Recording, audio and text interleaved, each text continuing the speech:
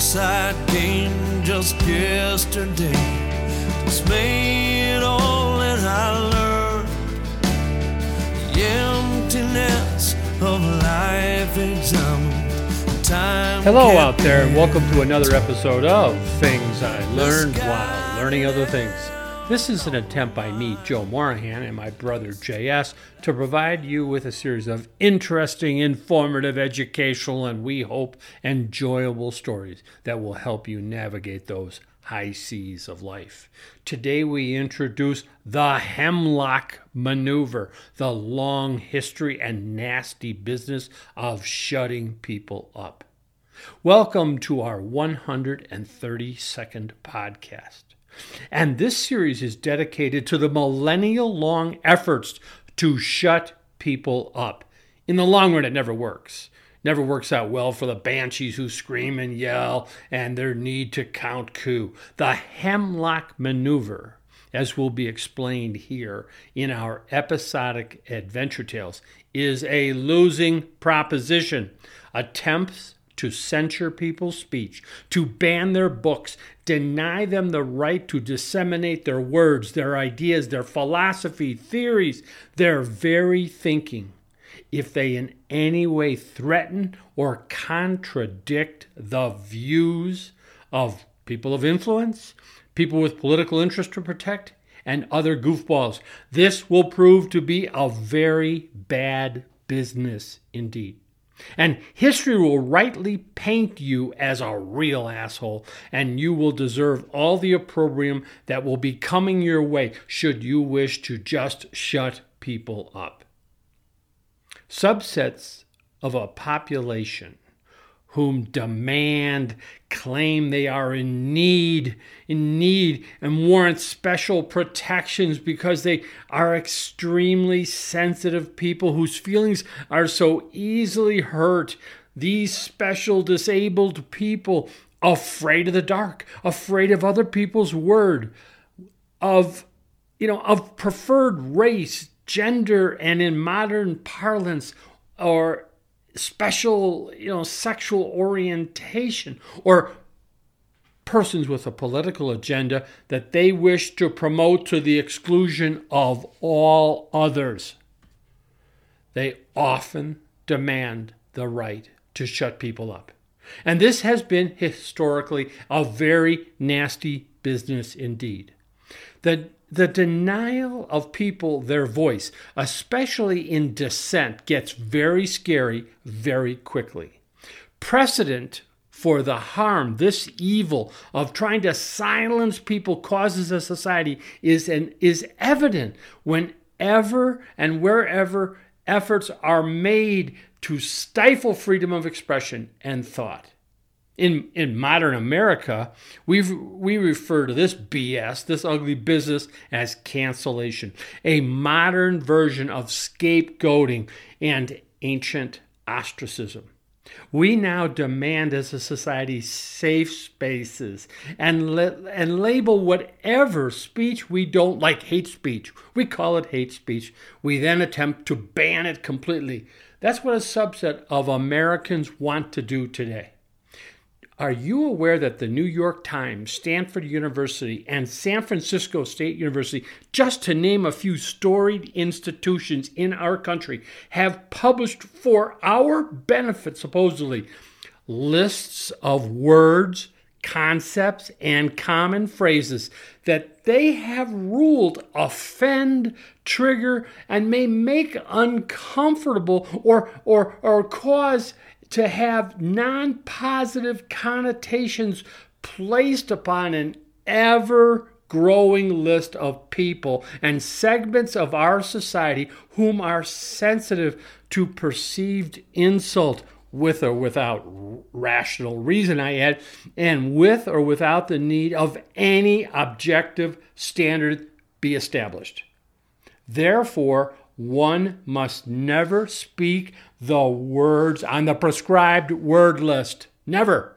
The exception, of which I believe there's only one, is that the N-word cannot be used by anybody but black people in hip-hop music, as they often need or desire to do so. And they do it a lot, it must be said. But no other humans may speak this horrible word to avoid offending black people. That N-word exception aside, this list of impermissible words and phrases, and the list of ever thinner slices, subsets of our society whom take offense at ordinary spoken or written words of the English language is growing exponentially, even as I speak these words of warning. Even a weird subset of our population, feeders, a subset whom with twisted, sick concepts of what constitutes sexual pleasure, obtain pleasure from stuffing their loved ones, their sexual partners, beyond imaginable obesity parameters. Just stuffing their partners with food for their own perverse gratification until these love partners are so large they become unable to walk or even get out of bed. And those feeders take offense at being categorized as dysfunctional sick people? Really? By my recent count, these lists of proscribed words we shall never speak, phrases and idioms included, taken in toto, now amount to nearly 20% of the average American's vocabulary. The institutions I reference demand that they shall never again be spoken. These words will never again be spoken or written by anyone, and of course, will never again be spoken by anyone representing or hoping to represent these renowned institutions in the future. And they will never again appear in any publication or literature issued under the auspices of these venerable institutions that now are going to try to control our speech. The N-word exception noted for the horror it connotes. Now, fear of offending somebody somewhere at some time is the controlling factor, the only factor that matters, in fact. It is intuitive that this offending list of offensive words can never contract. It can never get smaller. With time, only more of the language will be studied for potential insult, harm that's caused, and accordingly, the list of banned words and phrases will only increase. And should the increase in potentially offensive language and expand, at some point in time, the banned language manual will eventually dumb down America. It will strike us dumb, make us mute. Well, that said, it is not politic right now to use the word dumb in a polite society. So I must say that when we reach the point that no inoffensive words remain to be spoken or written, at that point, we will have reached that weird point in time where we have been struck dumb. But in order to avoid hurting the sensitivities of liberal loons, in order to convey such a thought, we will have to resort to speaking words other than struck dumb. We'll have to say something on the order of, we have now reached a point in time in which we must state that there exist no permissible words upon which we might rely to convey the idea we have been completely silenced. Words are not permitted us. I'm not kidding about this. 20% of the language is now banned. But now that will be the point in time that we can truthfully say, when they've banned almost everything we could possibly say, that is the point that we would have been struck dumb. When words have failed us, people resort to guns as their only form of effective communication. Oh, yeah, that's right. In America today, we have 400 million guns and growing. And why not? Just a thought. Oh, yeah. Most homicide victims are minorities. Most shooters are minorities. Therefore, just for the record, I find the words defund the police offensive and scary and totally stupid, by the way. But banning them, well, you won't hear me saying that. Not on your life, or more accurately, not on the life of a minority. In America, words are now more dangerous than 400 million guns.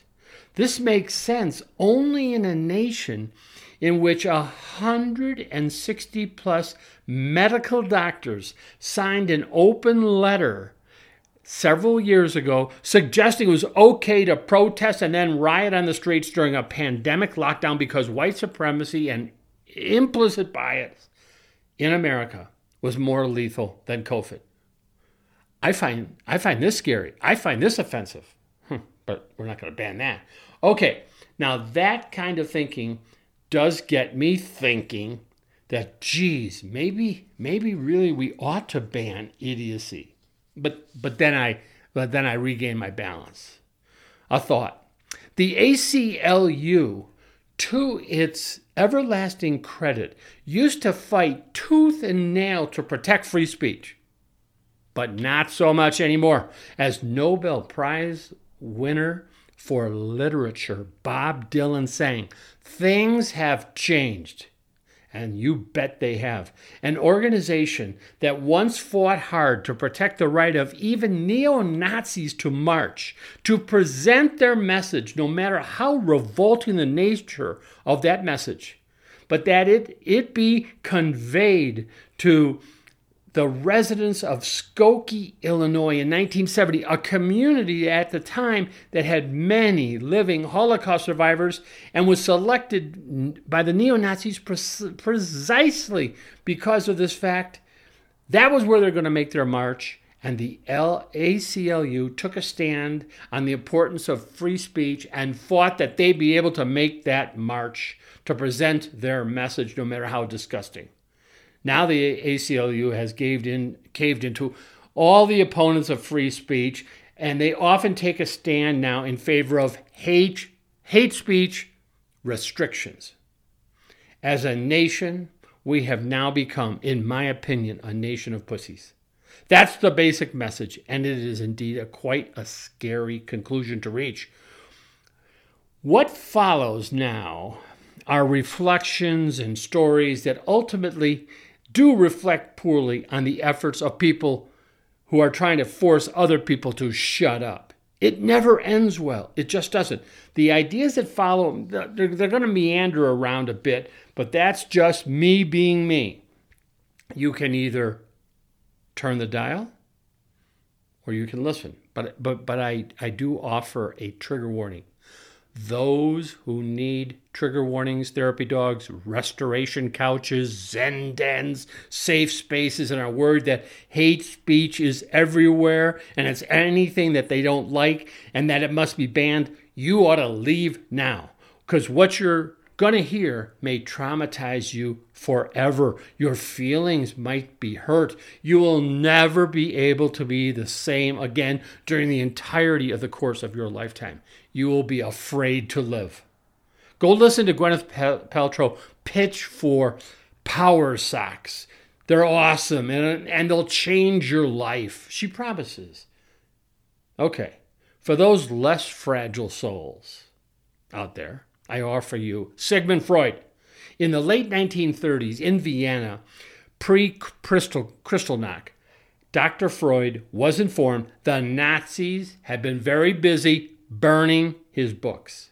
Nazis didn't like his ideas, they hated the concept of psychiatry, and more fundamentally, they hated all Jews, whether one was 1/8 Jewish, 1/4 Jewish, had one Jewish parent, two Jewish parents, you were Jewish, and the Nazis wanted to do you in. And Freud had witnessed the Nazis coming to power over a 15-year period. Still, he quipped at the word of the book burning. Just think, he said, how much progress we Jews have made. A century ago, they'd have been burning me. Now they're just burning my books. Well, within a year, Kristallnacht convinced even Dr. Freud that the progress he'd claimed to have seen in a Nazified German world was erroneous. He was in error. He departed for England. And he did that before the Nazis did him in like they would do in Freud's 4 unfortunate sisters who stayed behind in Austria and were killed in Nazi concentration camps. History demonstrates people whom would kill your speech, burn your books, soon they'll find nothing wrong with murdering you. It's just a small chasm to be cleared, and it's the first murder that proves so hard. Just a thought. The Catholic Church didn't like very much what Giordano Bruno had to say, the Italian scientist and philosopher, when he espoused and supported the radical Copernican idea of a heliocentric, sun-centered universe. Sort of impeded upon the Catholic Church's safe space, if you get my point. Bruno's ideas in 1600 were in opposition to the Catholic Church's teaching of an earth-centered universe. This triggered lots of Catholics, the priests, the nuns, the usual suspects. And as you can imagine, it scared the Pope too. Not the Pope of Greenwich Village. No, the real Pope, the guy with the little red shoes and the little white hat, and whom took offense, was offended by what Bruno had to say. But the Pope gave Bruno a chance to recant. Recant what? That the earth didn't revolve around the sun? I mean, how many Catholics, needed restoration couches and therapy dogs to recover their composure after being triggered by Bruno's revolutionary, if you get my drift, literally ideas? It's not known to us. It's just not known to us. It has been lost to history. But what is not lost to history is that by expressing his opinion, his scientific opinion, as to how the universe actually worked, Bruno had contradicted the Pope. And where exactly was the safe space in Rome? Somebody had to shut up this toxic white male, and shut him up immediately. Patriarchy and reason, it makes everybody feel so vulnerable. Of course, not everybody, but a great many people, the people that mattered. They felt so unsafe. We don't need Oprah to present the other side of the truth. What Bruno had to say was pure heresy. And the conclusion was, we got to cancel this guy right now. And they did. In 1600, the Catholic Church burnt Bruno at the stake. And the Pope added a nice creative flourish to the horror of Bruno's execution, demanding that his engineering staff design a specific device that would hold in place Bruno's tongue, making it impossible for Bruno in his final torments to speak, to utter something that might be profound to an already triggered flock. However, strangely enough, there is nothing in the historical record indicating that Roman women had been triggered when witnessing a man being burnt to death in a public square. No. There's no reports of their need to race off to pet therapy animals of various breeds, or whom sought relief on recovery couches or in Zen dens. But then we must recognize that these women were descendants of people who were driven to near orgasmic ecstasy while watching lions and leopards shred people apart in the Colosseum on a regular basis. That was okay.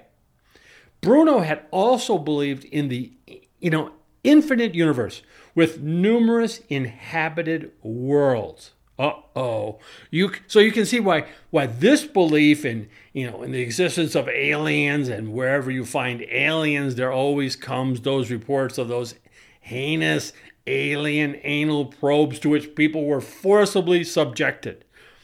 This fact alone might have provoked the Pope to kill Bruno, to order his death.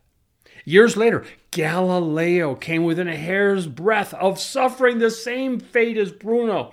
You'd think he'd have learned to just shut up. Bruno's ideas, Galileo's ideas and concept, they disturbed people's belief systems, made them feel so unsafe, made them question even their own Pope. God, how scary would that have been? If this wasn't hateful speech, I mean, what would it take to be constituted as hate speech? Of course people were triggered. The cure? Kill the guy. Well, you respond. Well, wait a minute. That was way back then. What about today in the USA? Today in the USA? Well, when we come across people whose ideas we find offensive today, we don't kill them. True. What we do is, well, that will be the subject of our next episode. I hope you'll tune in because it's a sad story we're about to unveil. Thank you and have a good day. Bye-bye.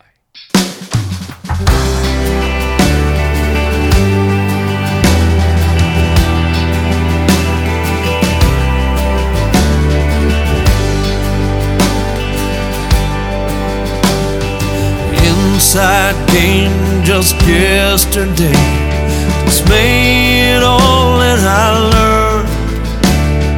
The emptiness of life examined, time can't be returned. Misguided and all on my own, at least that's what I thought. I failed to see that I've been loved, the very thing I most sought. Just a drop of rain in a thunderstorm, another grain of sand on the beach, a blade of grass on a mountain field, another car on a rush hour street. How could I miss what was in front of me? Two eyes that can't make you see. It's the mind that paints all these pictures like the mirage of the desert sea. I misread all the signals, I never knew that I'd been lost. I fought ghosts from way back in my past, never knew how much it costs. Just a drop of rain in a thunderstorm, another grain of sand on the beach, a blade of grass on a mountain field, another car on a rush hour street.